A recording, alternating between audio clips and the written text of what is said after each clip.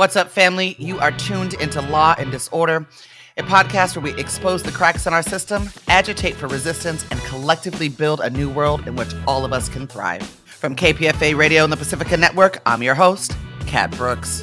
Now, it is election time, and while Santa Clara Sheriff Lori Smith was not running for re-election, she and her tenure are front and center in conversations about who her successor will be. Smith was the first woman sheriff elected in the state of California almost 50 years ago, and she may likely have served a few more years had it not been for the reveal that she had engaged in several schemes, including, but not limited to, pay-to-play for concealed carry permits and evasion of gift reporting laws. She resigned this week with a one-sentence email to the Board of Supervisors, some say as a ploy to shut down her trial proceedings. We're joined this morning by Jose Valle, community organizer from Silicon Valley Debug, who focuses his work on the human rights of prisoners. Silicon Valley Debug is a community organizing, advocacy, and multimedia storytelling organization based out of San Jose. Good morning, Jose. Yes, good morning. Good morning, good morning. Jose, well, let's jump right in. Sheriff departments across the country are notoriously some of the most violent law enforcement agencies in the nation. Is Santa Clara County any different? No, Santa Clara County has definitely had a number of issues. I think that what's been said is that the conditions have been known to be worse than Pelican Bay in CDCR. And just until recently with the staff shortage crisis, as well as COVID and many different things that are going on right now, unfortunately, the violence has went even more up than it's ever been, just because of lack of programming, a lack of staff. Yeah, so it's definitely not the safest place to be. If you had to characterize the tenure of Lori Smith, how would you describe her reign over the last almost 50 years? Well, I think for I think for us at Debug, it's not so much about if Lori Smith was there or she wasn't there. There's definitely a big problem with the culture of Santa Clara County sheriffs and in the jails. If that will ever dissipate, I think is the actual real question, because I think we've always seen it as a systemic issue.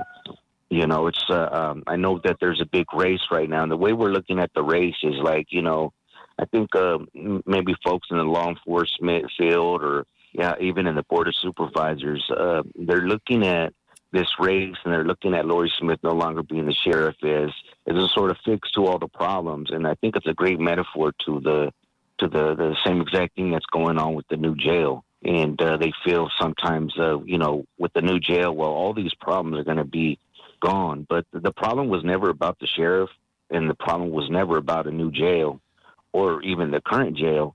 It's the culture.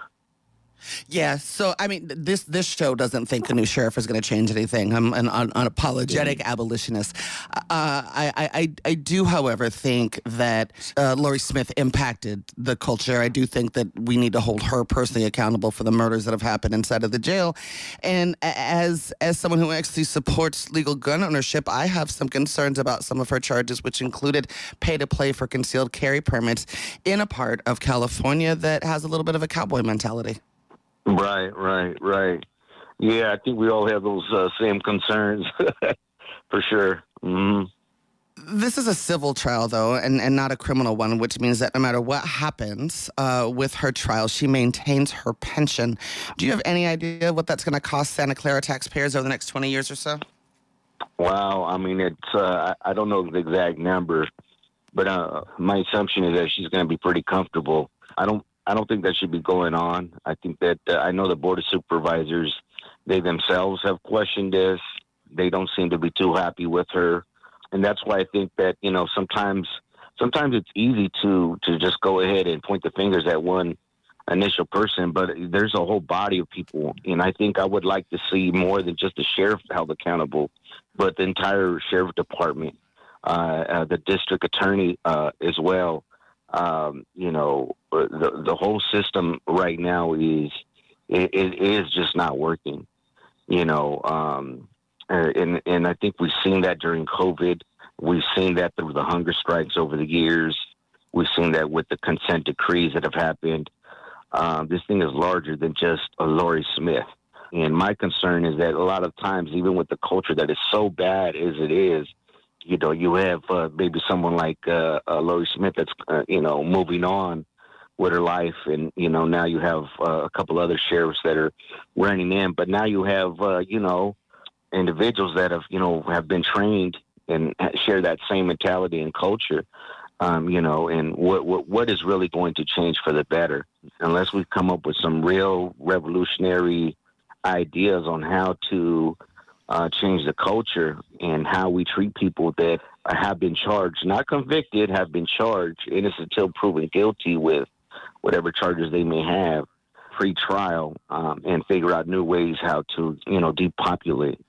Yeah, absolutely. I mean, we only have 30 seconds. I will just throw out there that if Robert Bob Johnson, who is one of the folks running, who comes from L.A. County Sheriff's Department, is elected, I've got some deep concerns for Santa Clara County, considering that's one of the most corrupt sheriff's departments in the nation that's been plagued with gangs and custody murders and so much more, yeah? Right, yeah, yes. We definitely have the same concerns. I don't think I've heard or seen anything significantly different or better out of the candidates. I'm sure they mean well, and maybe they don't.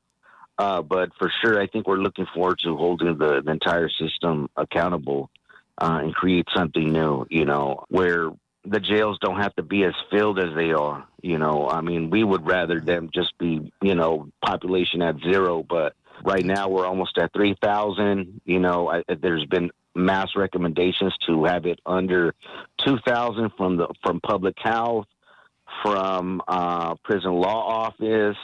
So whatever we could do to depopulate, I think that would be better, because we sure can't count on any candidate, that's running for sheriff.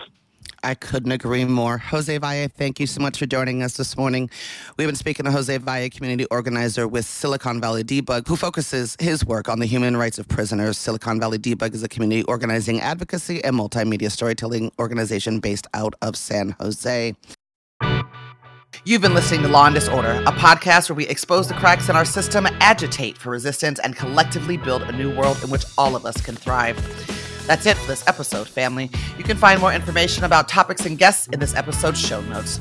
Law and Disorder is produced at KPFA, that's listener-supported radio on the Pacifica Network. The show is produced by Jesse Strauss and hosted by me, Kat Brooks. Our theme music was composed by Steve Raskin of Fort Knox 5. If you like what you heard, please follow us on social media at Law and Dis, that's DIS, and subscribe wherever you listen to podcasts. Feel free to holler at us about something you heard or send us a show idea at lawanddisorder@kpfa.org. You can also find our content live at 8 a.m. weekdays on KPFA. That's 94.1 FM in the Bay Area. Our show and all of KPFA's programs are funded exclusively by you, the listener. And if you're in a position to support us, please donate today at kpfa.org. Take care of yourself and take care of each other. We all we got, fam.